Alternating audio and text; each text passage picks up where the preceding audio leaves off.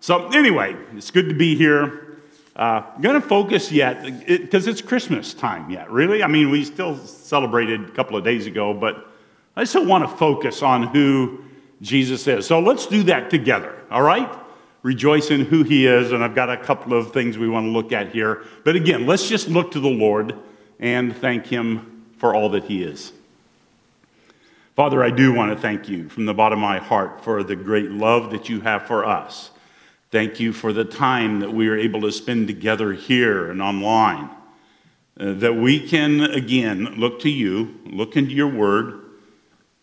God, I pray that you'll take your word, take it and burn it into our hearts, cause us to remember again who you are, and change our hearts, God, by your Spirit and by your grace. In Christ's name, amen.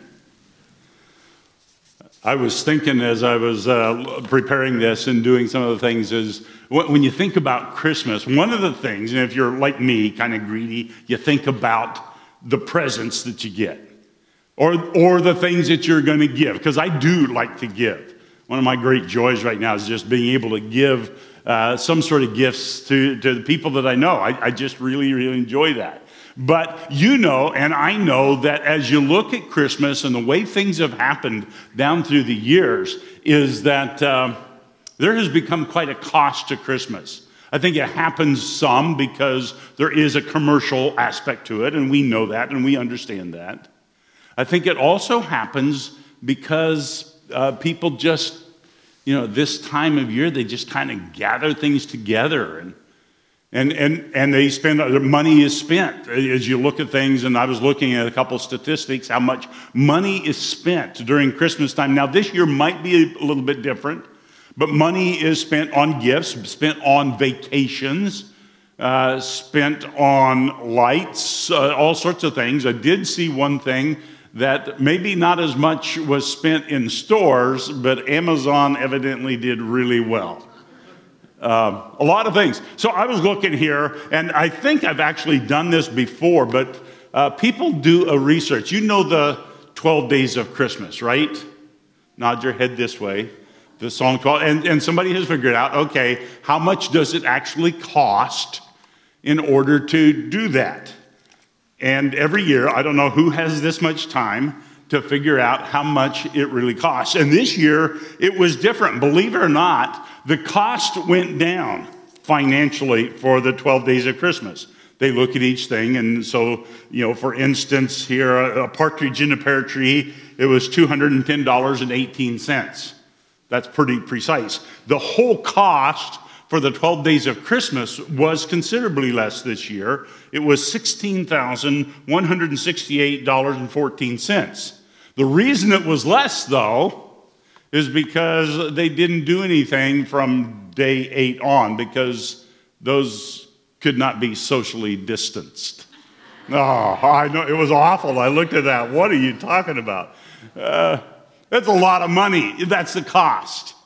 There's a cost of Christmas to some people, too, that's far worse. So some people go into debt. Some people have guilt. There's family discord.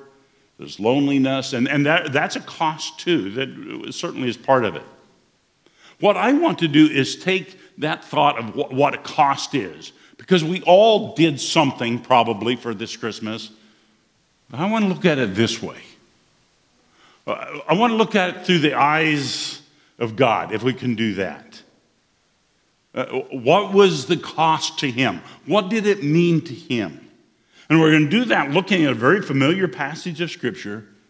And it's really wrapped up in 2 things he says about himself. We're going to look at Matthew chapter 1, verses 18 to 25.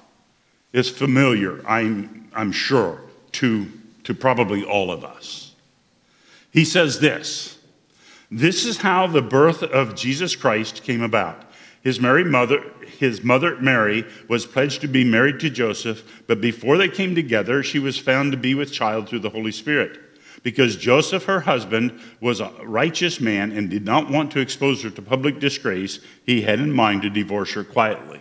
Okay? And then, But after he had considered this, an angel of the Lord appeared to him in a dream and said, Joseph, son of David, do not be afraid to take Mary home as your wife, because what is conceived in her is from the Holy Spirit. She will give birth to a son, and you are to give him the name Jesus, because he will save his people from their sins. All this took place to fulfill what the Lord had said through the prophet. The virgin will be with child and will give birth to a son, and they will call him Emmanuel, which means God with us. When Joseph woke up, he did what the angel of the Lord had commanded him and took Mary home as his wife, but he had no union with her until she gave birth to a son, and he gave him the name Jesus. That's a great reading, isn't it? A great story, remembering of all that happened. And I want to focus on two things. What the cost is to God, what the cost of Christmas is to him, wrapped up in the two names that he uses here. The one name is, and it's in verse 23 here, you know the word, Emmanuel. Emmanuel, God with us. I mean, we have to remember that. We have to remember who he is. Remember in John 1? In John 1, it says this. In the beginning was the Word, and the Word was with God, and the Word was God. The Word is talking about who Jesus is. He is God with us. In Philippians, he says this, talking about Jesus, who, being in very nature God, did not consider equality with God something to be used to his own advantage or grasped. Rather, he made himself nothing by taking the very nature of a servant, being made in human likeness. Remembering that whole idea, Emmanuel, God with us, remember who he is. He is God, isn't he? He is co-equal with God. That passage in Philippians, he says equality with God was not a thing to be grasped after because he already was God. He has all the attributes of God. He has all the character of God. He is God, Emmanuel, God with us. And we're going to look at that. It was really significant. It was John MacArthur who said it this way. The Old Testament repeatedly promises that God is present with his people to secure their destiny in his covenant. The tabernacle and temple were intended to be symbols of that divine presence. Just remembering who he is. And he goes on to say and remind us that this child, this Jesus, was born to be the Shekinah, the glory, the true tabernacle of God. God with us in a sense and reality far greater than the temple or tabernacle ever could be. And the people of Israel would understand that. And so the cost of God with us, sinners, I'm going to suggest three things. First of all, the cost is that he left heaven. I don't know if you've had to leave a place that you really enjoyed. I was reading, actually, my daughter Carrie sent me a little thing for my birthday. And it was 70 remembrances of her with me. And a few of them were early remembrances in Pagosa Springs in Colorado. And one of them was leaving the Rocky Mountains, leaving mountains to come east, and the tears that were there. And that was really true. I remember watching those mountains reside and knowing that I was not going to be going back there to live, at least as I had hoped. And it was sad, because I love the mountains. Can you imagine how much more, what it must have been like for Jesus, for God to have Jesus leave heaven? To leave where he was eternally loved and incredibly honored, far beyond anything that we can imagine. To leave heaven, to go to a place where he would be looked down on, despised, rejected, and killed. That's a cost, isn't it? The cost of Christmas, Emmanuel, God with us, is that he left heaven for us. Another part of that is he became man. I mean, to understand just a little bit, and I think maybe in our frail human minds, we may not get the whole gist of it, but the truth is, the God of the universe became like you and me. He took on flesh. In Philippians, again, we looked at that. In Philippians, it says that rather he made himself nothing by taking the very nature of a servant, being made in human likeness. And as he did that, he talks about he emptied himself, is the phrase that is often used there.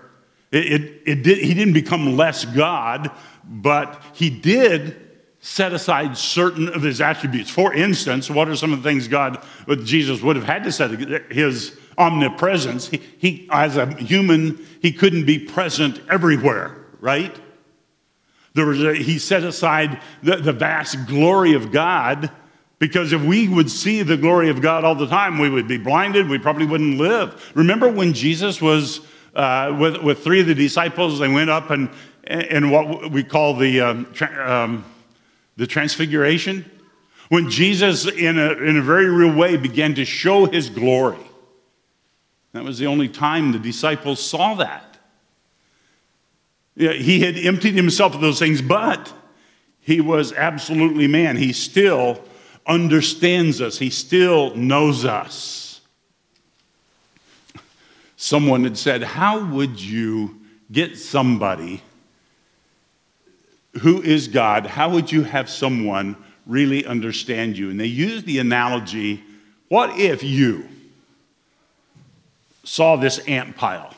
We all probably despise ants, but an ant pile, and say, I want these ants to do something particular. I want them to go to this place.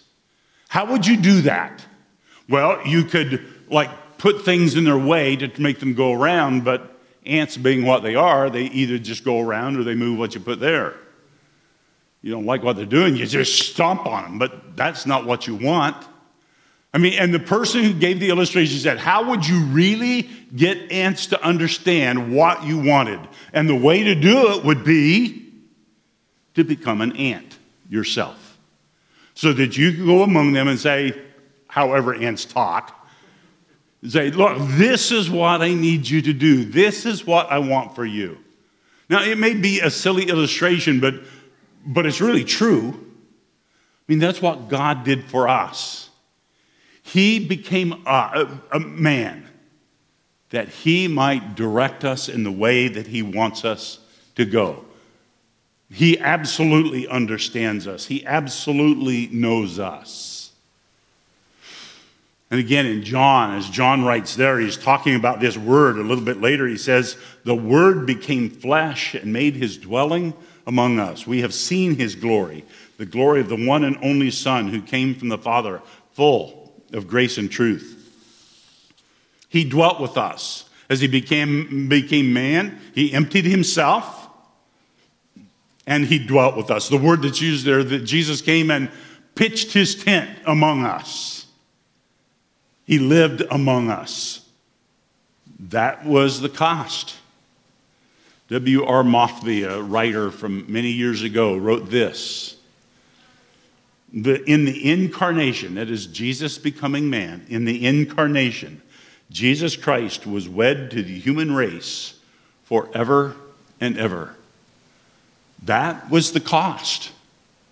Jesus became man forever. For you and for me, that's what he did. That's the cost. The cost is he left heaven, he became man. And I would suggest one other thing, and whether this is a cost or perk, one of the two. The truth is that as he became man, he revealed the Father.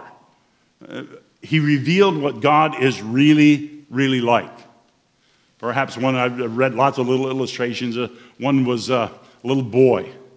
He's furiously drawing a picture, and his mom asked him, what are you drawing? He says, I'm drawing a picture of God.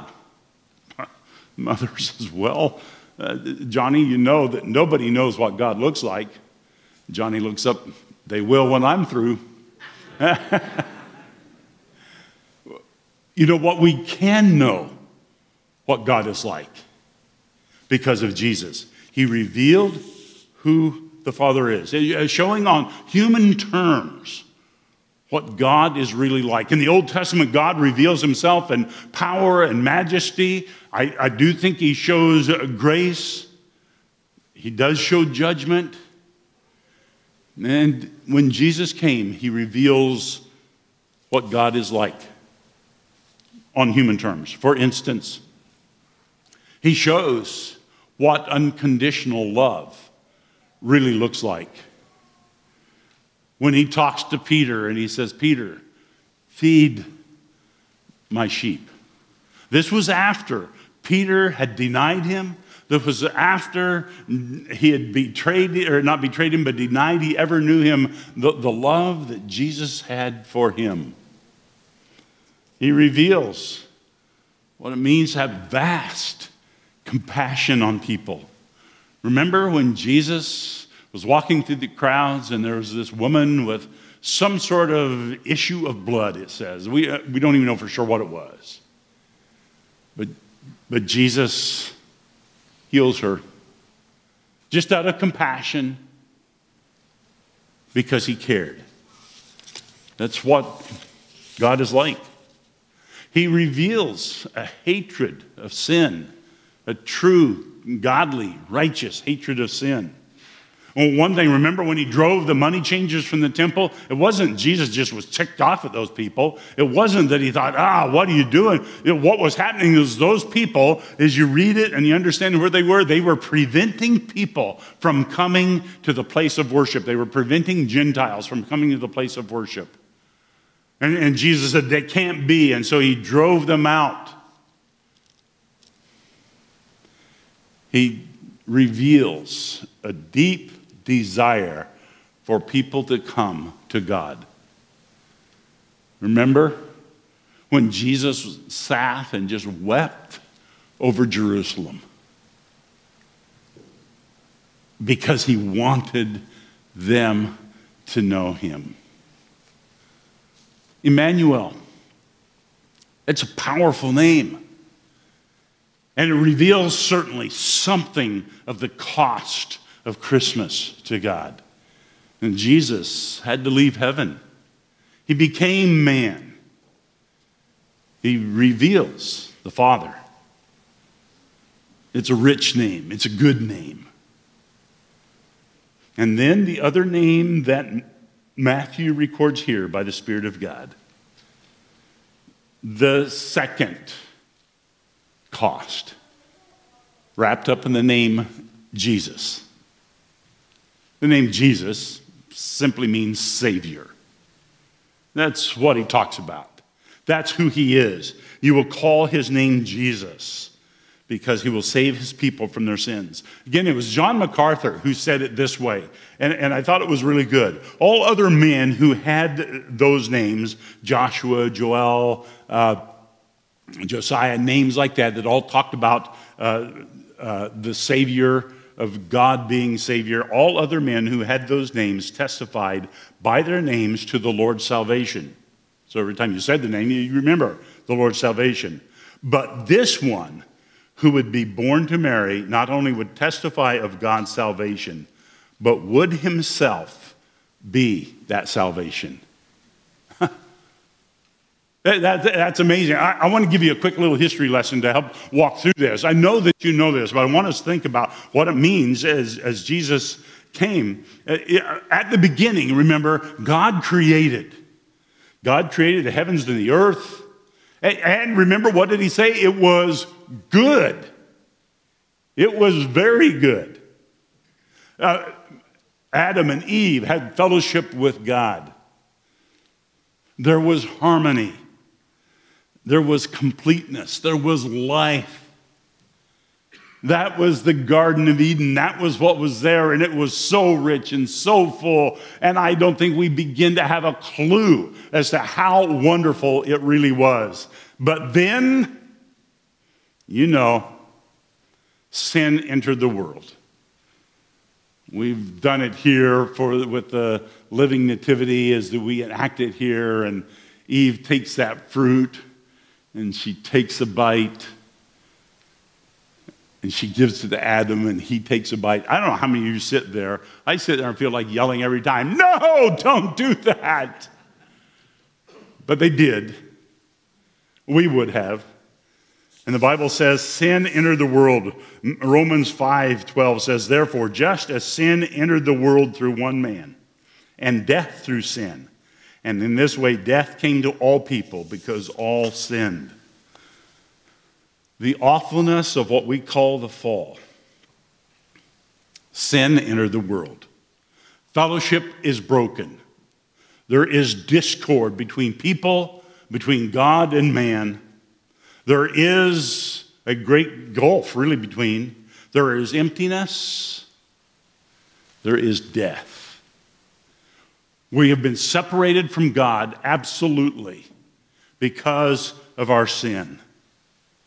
That's the awful fact of what has happened.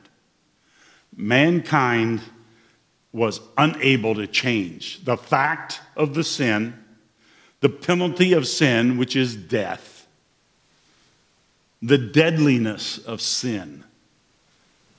It's an awful, awful story.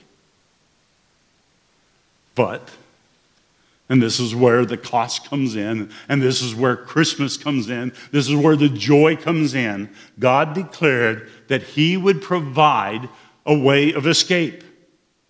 He said He would do it through a blood sacrifice. And you remember in the Old Testament, He had arranged a way for sacrifices to be made of lambs, of bulls, of goats, in all sorts of ways. But those things never actually took away the sin, did they? The writer of Hebrews says, day after day, every priest stands, performs his religious duties. Again and again, he offers the same sacrifices, which can never take away sins. Those sacrifices didn't take away. It pointed ahead. It was a covering. But then, something happened. Jesus came. Christmas was here. And in John 1, John the Baptist talks about, on verse 29, he says this: the next day, John, that is John the Baptist, saw Jesus coming toward him and said, "Look," it's a strong word, "behold, take a look, don't miss this, the Lamb of God who takes away the sin of the world." I would suggest to you that may be the most powerful, earth-shaking statement in the Bible. Because suddenly here John the Baptist is saying, look, here is a lamb who actually takes away sin. Doesn't cover it, doesn't look ahead. This is the lamb who takes away the sin of the world. That's an incredible thing that is going to happen. The Lamb of God takes away the sin of the world. That means that lamb had to die, which Jesus, the Savior, did. He died for us. Romans 5, again he says this: you see, at just the right time, when we were still powerless, Christ died for the ungodly. Very rarely will anyone die for a righteous person, though for a good person someone might possibly dare to die. But God demonstrates His own love for us in this: while we were still sinners, Christ died for us. Jesus, who is the Lamb of God, became the Lamb of God, that He might pay that sacrifice for sin that was required, that the beginning of time began to show the need. That's who He is. When He says Jesus, that's who He's talking about. That is the cost of Christmas. As Jesus, He becomes the Lamb of God. And I would put with this, He also becomes love incarnate. That is, love completely wrapped up in showing Himself. Years ago, there was a guy, Dawson Trotman. He was the guy who began Navigators, that whole ministry there. And this was in 1956. He was up at Schroon Lake at the Word of Life there. He was out in a boat with Jack Wurtson and a couple of other campers, actually, and one of the campers, a girl, suddenly fell overboard. Dawson jumped in, swam down, not a good swimmer, swam down, grabbed her, brought her up, and held her up, and they took her and put her back in the boat, saved her, and then he sank beneath the water. And at his funeral, it was Billy Graham, he said, that was just like Dawes, always lifting others up. But you see, he didn't plan on that. He didn't plan on perishing that day. But Jesus, Savior, the Lamb of God, love incarnate, the cost of Christmas, God knew he was sending his son to die. He knew that death was going to take place. He understood, being God, the agony. He understood the heartbreak. I look at my boys, I look at my grandsons, there's no way I could offer them for someone else. And yet God, love incarnate, the separation that was going to happen on the cross as Jesus became sin for us, that was the love. The cost, well, the cost, he left heaven. It cost the life of his son. It cost the precious blood of the Son of God, because he was the only one who could be a perfect sacrifice. You hear the phrase or you hear the song, Jesus is the reason for the season. It's absolutely true. Absolutely true. Look, we need to remember there is a cost to Christmas, and I know that some of us probably got it very well. Some of us have not gotten our bills yet, and we'll see it. And we think of it, often think of Christmas in terms of giving and receiving gifts. How much can I spend? How much will be spent on me? Can I afford it? What's the cost? I remember I think I was first grade, living in a little town called Hartselle, Colorado. And we were given $5 to go and buy presents for everybody in the family. And that, for me, that was a lot of money. And so I have two sisters, I have a brother, mom and dad. And I had to take that $5 and buy something for them for Christmas. And we would go to the town of Salida, and I can remember so much. Oh, wow, looking around. And me being the greedy little guy that I was, I always made sure I kept a little bit of that $5 so I could buy something for me. The cost. Rather than just monetary, and I know it's there, and I'm not even belittling that. But what I really want us to think about, as we wind up this year, as we wind up towards the end of what we call Christmas season, to think about the real cost. What it costs God. What it costs Jesus. Because that really is what's important. That really is where our worship goes. We worship him because he was willing to pay such a high cost for me, personally, for you, because he knows you. A guy named Alfred E. Lecoq wrote in the Daily Bread. Many of you read the Daily Bread. He wrote this a few years ago. We can become so charmed with the story of a baby that we grow sentimental about it. It does not ask that we do anything about it. It does not demand any vital change in our way of thinking or living. The great question for us is this: is our Christmas still only a story about a baby, or is it more? A story about a person into whom this baby grew, who can and does redeem the world from its sins, and who calls us into partnership with his great and mighty purposes. It's true. We want to focus on who he is. That gift wrapped up for us in two names. An immense cost of Christmas to God, being Emmanuel and Jesus. And for us to immerse ourselves again in that cost. Take time to worship the Savior.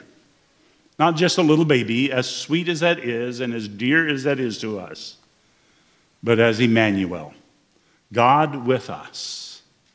Jesus, Savior, for he will save his people from their sins. I wrote this.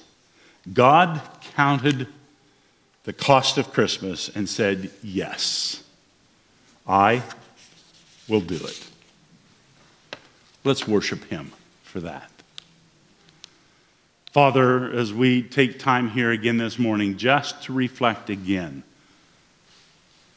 on who you are, on who Jesus is, on what Jesus became for us. God, help us again to worship you because the cost was great, far more than we can imagine, and yet you paid it. Help us to understand our own desperate need, and Christ came to pay that. God, help us even as we go through the rest of this week into a new year to take time to worship you deeply, to hold you dearly, because you paid the cost for us. In Christ's name, amen.